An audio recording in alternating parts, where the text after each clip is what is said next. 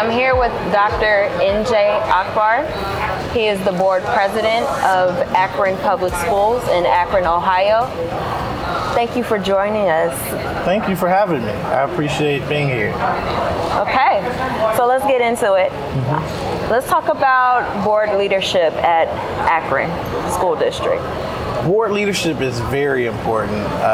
The community requires active and engaged members who are going to represent their interests and understand that in order to have the best equitable schools, you have to have voices from the community. Okay. So that board leadership is essential because it provides that voice and that connection to the community. Right. Board members in Akron, we're elected, and so we have a lot of ties with different entities and different communities throughout the city. Okay. And we hear from community members almost every day. Okay.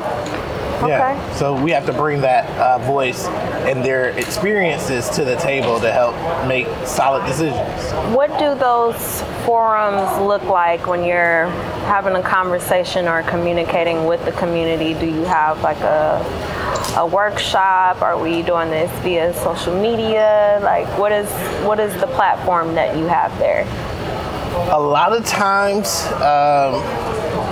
the communications with the community is informal. It's someone you know that you've been connected with calls you about their child or something that's happening at the school that they're connected to that's in their community.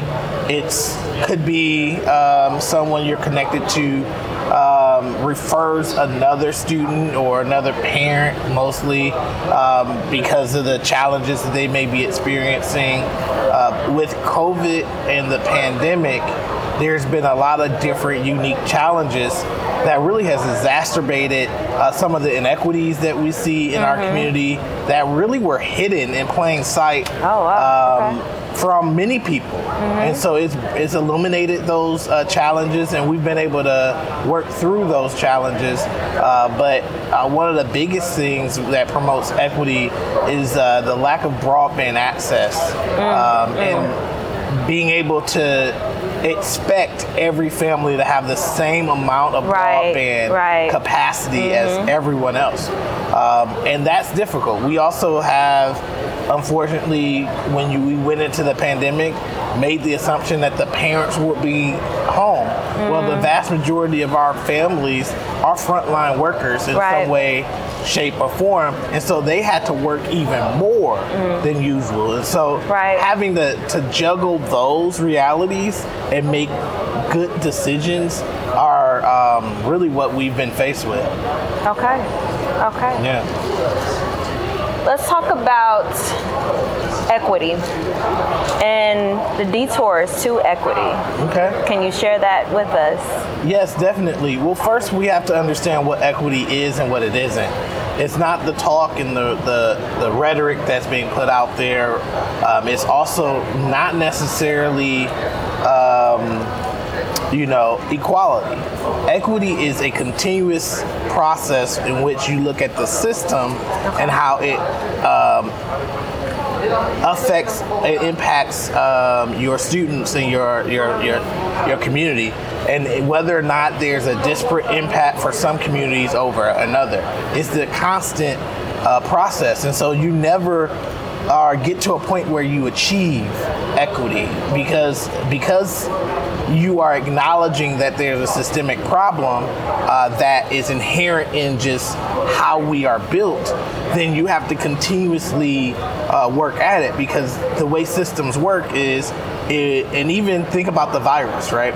So it mutates over time and becomes and has different variants, so that it can get stronger. It's protecting itself. The same thing happens with the system. As you dismantle and attack certain inequities to try to create better equity for students, other systems and processes come in place that you have to then go and address. So it's a continuous process that never stops. So we don't achieve at any point, but we always have to be working towards it. Okay. So I did forget to mention the detours. Just one detour that I really want to talk about, which is the pace for privilege. A lot of times when you have the conversation at the board level about getting equity and focusing on the policies that will help get you there, because that's our job, you get a lot of pushback, especially from administration and others, and a lot of times from different political leaders, that we have to pace for privilege. And that's an actual theory that comes out of Paul Gorski's book, that talks about the detours to racial equity.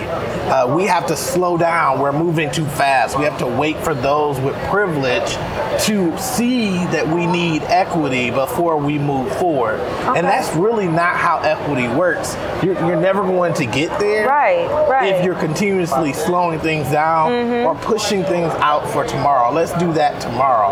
That's how we got into the situation that we are in today. Okay. That's interesting. Yes. Thanks for sharing that. That brings light to a lot of ways that we look at things as far as trying to get to equity. Yes, definitely. And the quality of the education, right?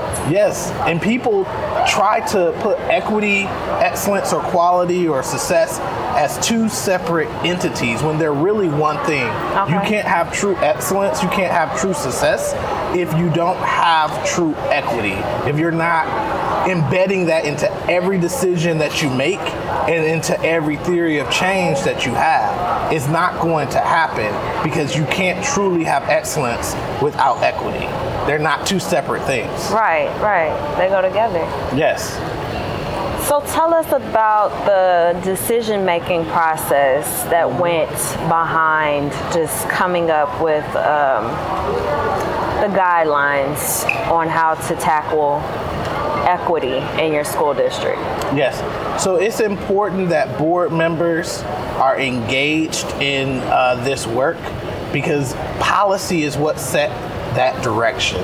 The vision that the board promotes is what sets that direction. When we talk about strategic planning, the board, at the board level, that's where true equity will be set.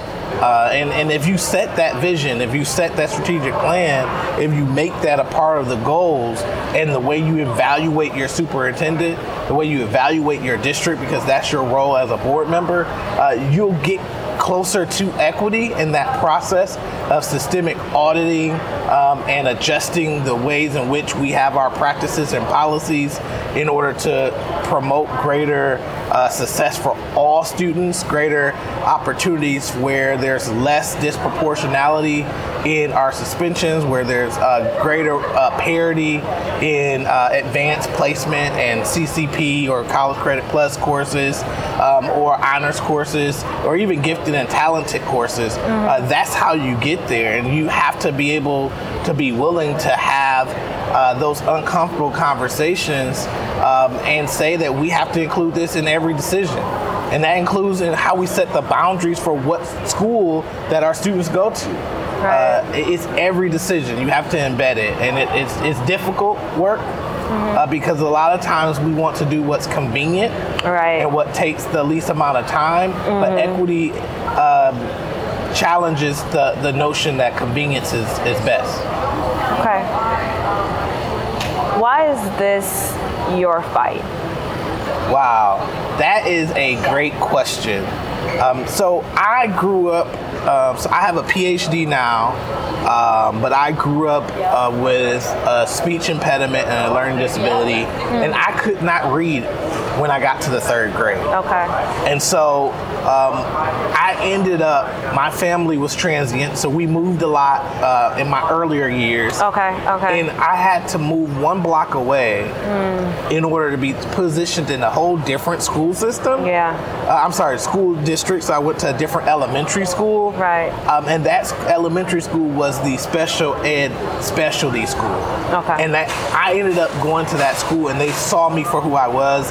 They said I was a unique student with the ability to succeed. And that changed my trajectory altogether. And so it's my fight, because if I didn't have to move one block away and change schools, I wouldn't probably have the position that I have now. And so it's very personal to me that we provide the greatest opportunity for my story to not be an anomaly, but that it is one that everyone can possibly achieve. Well, thank you for sharing that personal story. Thank you for asking that question. I know that there's someone out there that shares that same type of story that brought them to being involved in their school district and on their school board. So thank you for sharing that. No problem. Can you tell our listeners where they can contact you, where they can find you for more information on your school policies on equity? Yes. We actually, you can find our information on akronschools.org. .com. akronschools.com. We have, from what I was told, we were the first in the nation to declare racism as a public health crisis as a school district back in June of 2020. And so you can find that resolution there.